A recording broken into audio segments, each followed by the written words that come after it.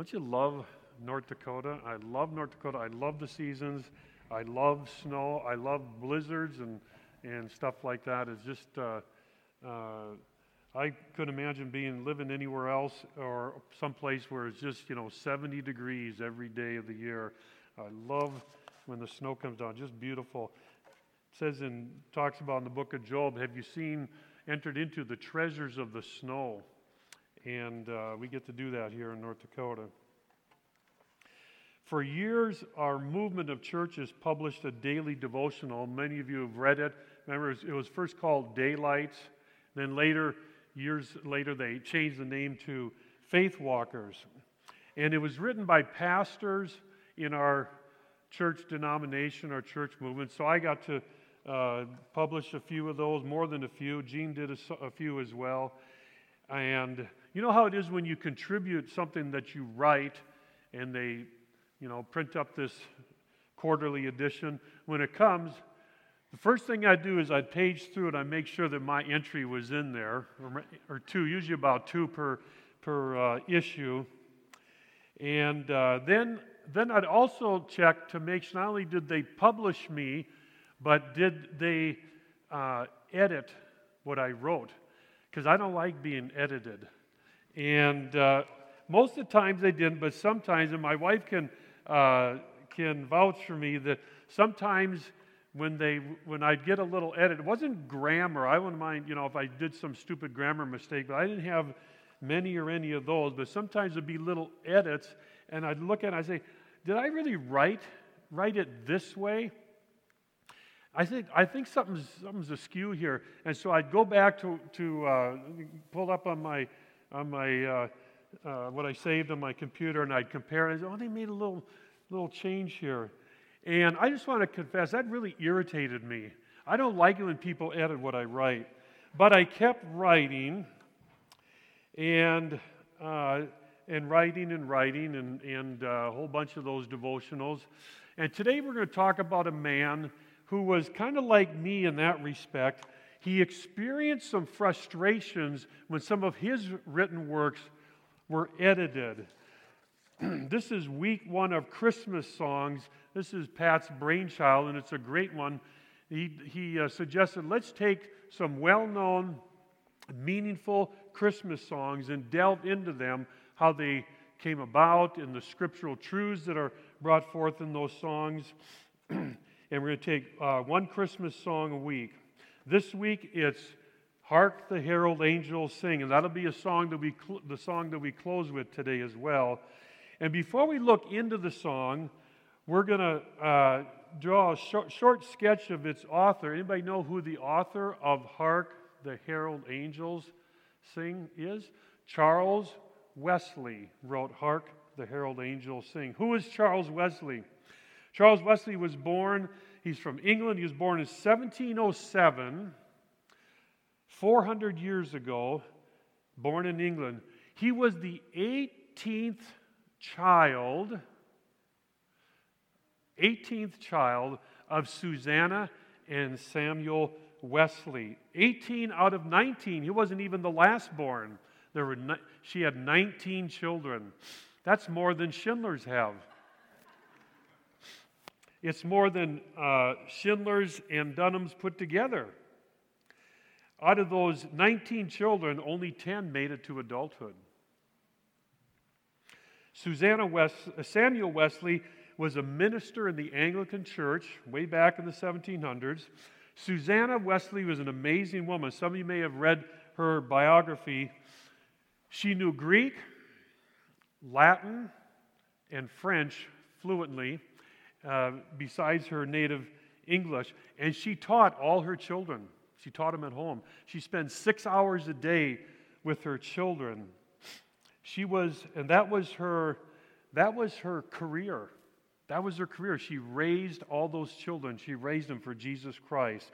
And moms, I just want you to know there's no higher calling than raising and training your children to be lights for Jesus Christ. Susanna Wesley, mother of Charles Wesley, as she lay dying, these were among her last words that she uttered to her children. "Children, as soon as I am released, sing a song of praise to God." And that's exactly what they did. Susanna Wesley's children were lights. John and Charles, as many of you know, they're founders of Methodism, a great movement of God in the Methodist Church. They both preached. They first preached in the established church, and then at the urging of George Whitefield, they preached outside in the open air. And their preaching helped bring about the Great Awakening, a revival in the mid-1700s in Great Britain and in America as well. They came to America and preached. George Whitefield preached here. John and Charles Wesley preached here as well. It's noteworthy that a year after Charles Wesley died, he died at age 70, the Bloody Revolution in France broke out because they didn't have a Great Awakening like England did and like America did as well. England would have no such revolution. The preaching of these men laid the foundation for civil order. And that's always how it is. Where the light of the gospel goes, you have prosperity and you have civil order. Likewise, our country, of course, founded on Christian and biblical principles as we were part of that Great Awakening as well. If John Wesley was the brains of the Methodist movement, Charles Wesley was the heart of it. He elevated and brought to the forefront the love of God, and he preached about that. And many of his songs and the poems that he wrote were involved with this theme. The hymns of the church in that day often were rather dreary, and Charles Wesley didn't like that. Charles brought light and life to church songs. He wrote this: "Why should the devil have all the good music? Why should the devil have all the good music?" He wrote this in response to when he was preaching. A bunch of drunken sailors, could have been drunken somebody else, drunken sailors, they tried to interrupt his preaching by singing obscene songs while he was preaching. And he wrote this: "Listed into the cause of sin, why should a good be evil?" He's talking about music. "Music, alas, too long has been pressed to obey the devil. Drunken or lewd or light the day, flowed to the soul's undoing, widened and strewed with flowers the way, down to eternal ruin. Who on the part of God will rise? Innocent sound recover. Music in virtue's cause retain. Rescue the holy pleasure." Charles Wesley was 40 years old when he married, and his bride was Sally Gwynn. She was 18 years younger than him. Just a little bit more about Charles' life. He wrote this on the day. He was a prolific writer, not only in verse, but in journaling as well. He wrote this on the day of their wedding: "Not a cloud to be seen from morning to night." He and Sally spent 3 hours in prayer and singing before they proceeded to their wedding ceremony. And he wrote this: "Every evening we retired to pray together, and the Lord's presence made it a little church." Charles Wesley wrote nearly 9,000 hymns. 9,000 hymns. For 50 years of his life, he averaged 10 poetic lines a day. If he was riding along on his horse going to some meeting or going to preach, and a song or a verse or a hymn would come to his mind, he would stop at a nearby house and ask for pen and paper so he could write it down. 9,000 hymns in his lifetime. The greatest hymn writer in history. Next to him was Isaac Watts, but Isaac Watts only wrote a tenth of what Charles Wesley wrote. Here's a few of the hymns that you'll also recognize besides "Hark, the Herald Angels Sing." "Christ the Lord is risen today," hymn by Charles Wesley. And he wrote this one, "And Can It Be?" He wrote this in 1838 to celebrate his conversion. And this one, "For the anniversary day of one's conversion." We know that song as this: "Oh, for 1,000 tongues to sing." He originally titled it "For the anniversary day of one's conversion." And then, of course, "Hark, the Herald Angels Sing." So here's where we're going to talk about this song now, "Hark, the Herald Angels Sing," and how it takes off and how it also intersects with my devotionals in daylight.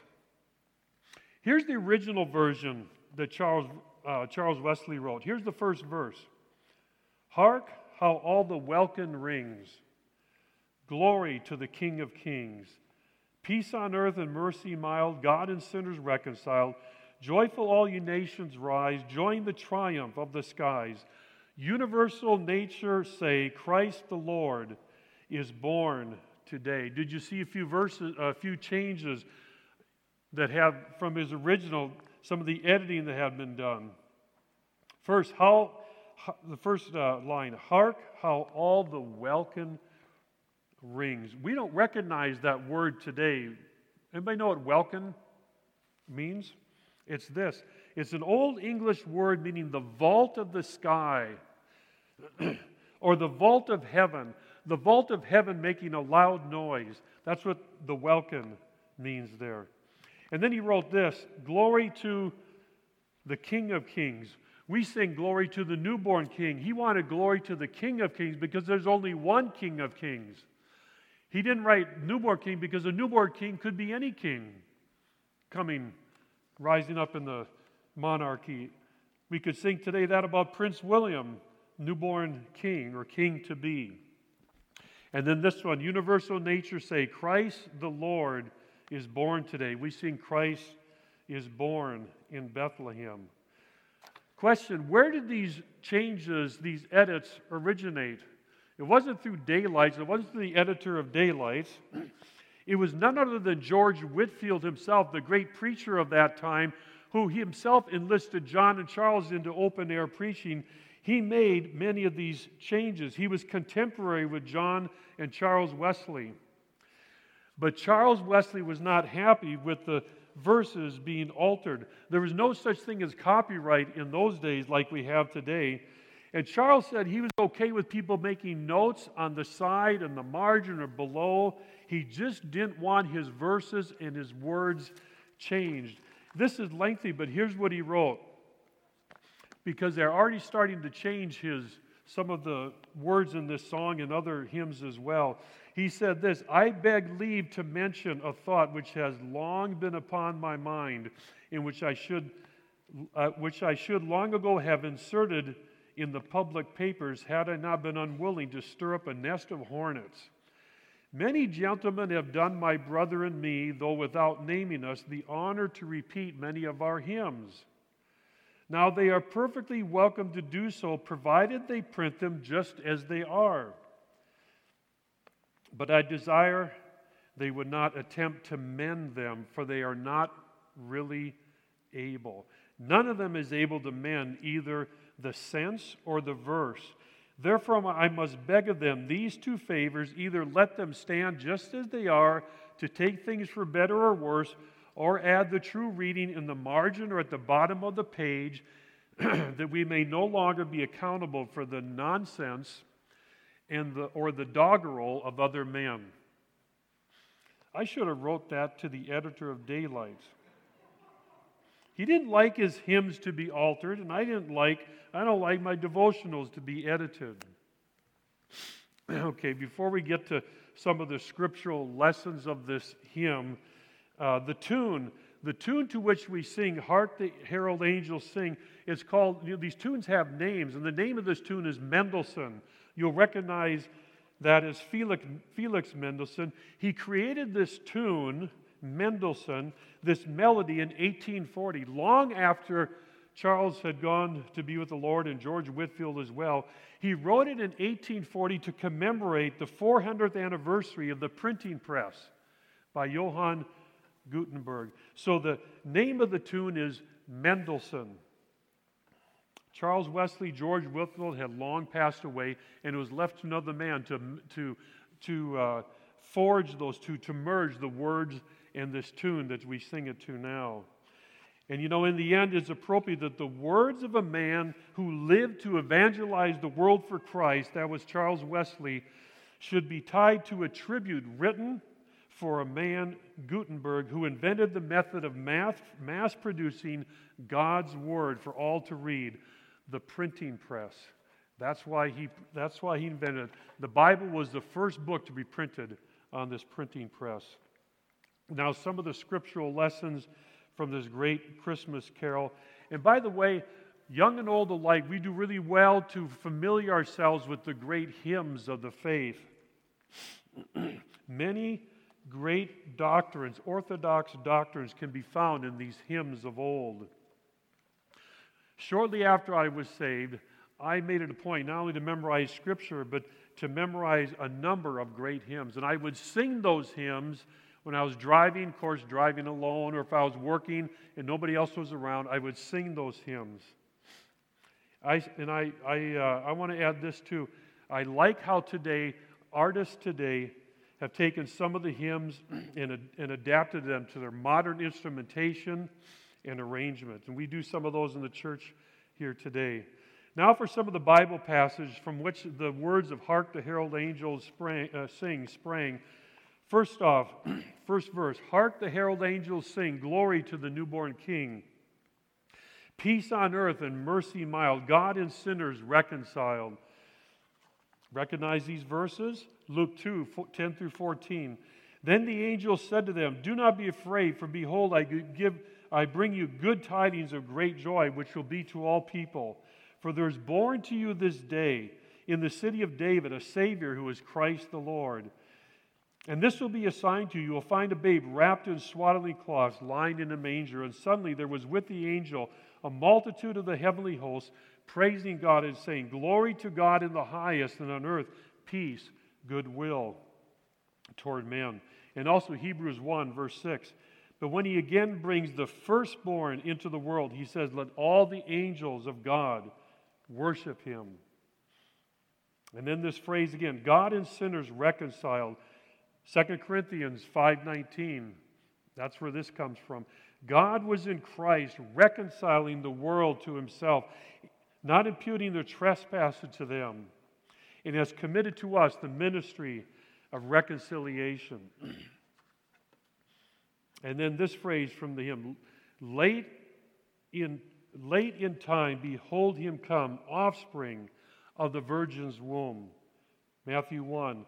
And she will bring forth a son, and you shall call his name Jesus, for he will save his people from their sins. And all this was done that might be fulfilled, which was spoken by the Lord through the prophets, saying, behold, a virgin shall be with child and bear a son, and they shall call his name Emmanuel, which is translated, God with us.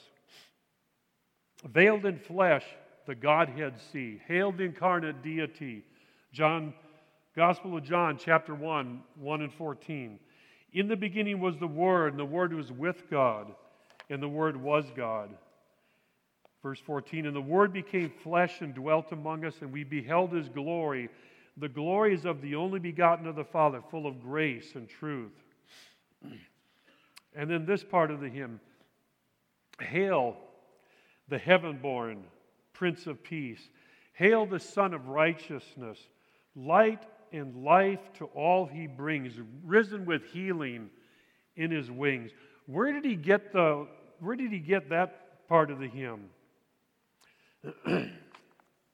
Isaiah 9, verse 6.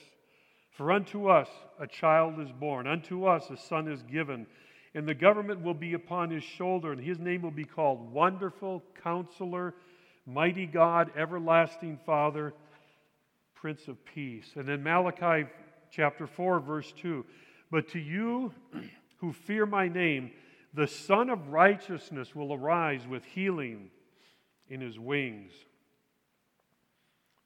Mild he lays his glory by. Philippians 2:7. But made himself of no reputation, taking the form of a servant and coming in the likeness of man. Born to raise the sons of earth, born to give them second birth. 1 Peter 1, verse 3.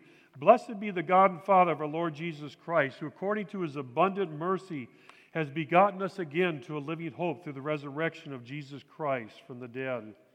In John 3, verse 3, Jesus answered and said to him, most assuredly I say to you, unless one is born again, he cannot see the kingdom of God. Pleased as man with men to dwell. Again, John 1:14. And the Word became flesh and dwelt among us, and we beheld his glory, the glories of the only begotten of the Father, full of grace and truth. Lastly, this, Jesus our Emmanuel, Isaiah 7:14. Therefore the Lord himself will give you a sign. Behold, the virgin shall conceive and bear a son, and shall call his name Emmanuel. This hymn and many other of Charles's hymns and others that wrote hymns filled with doctrine, filled with scripture,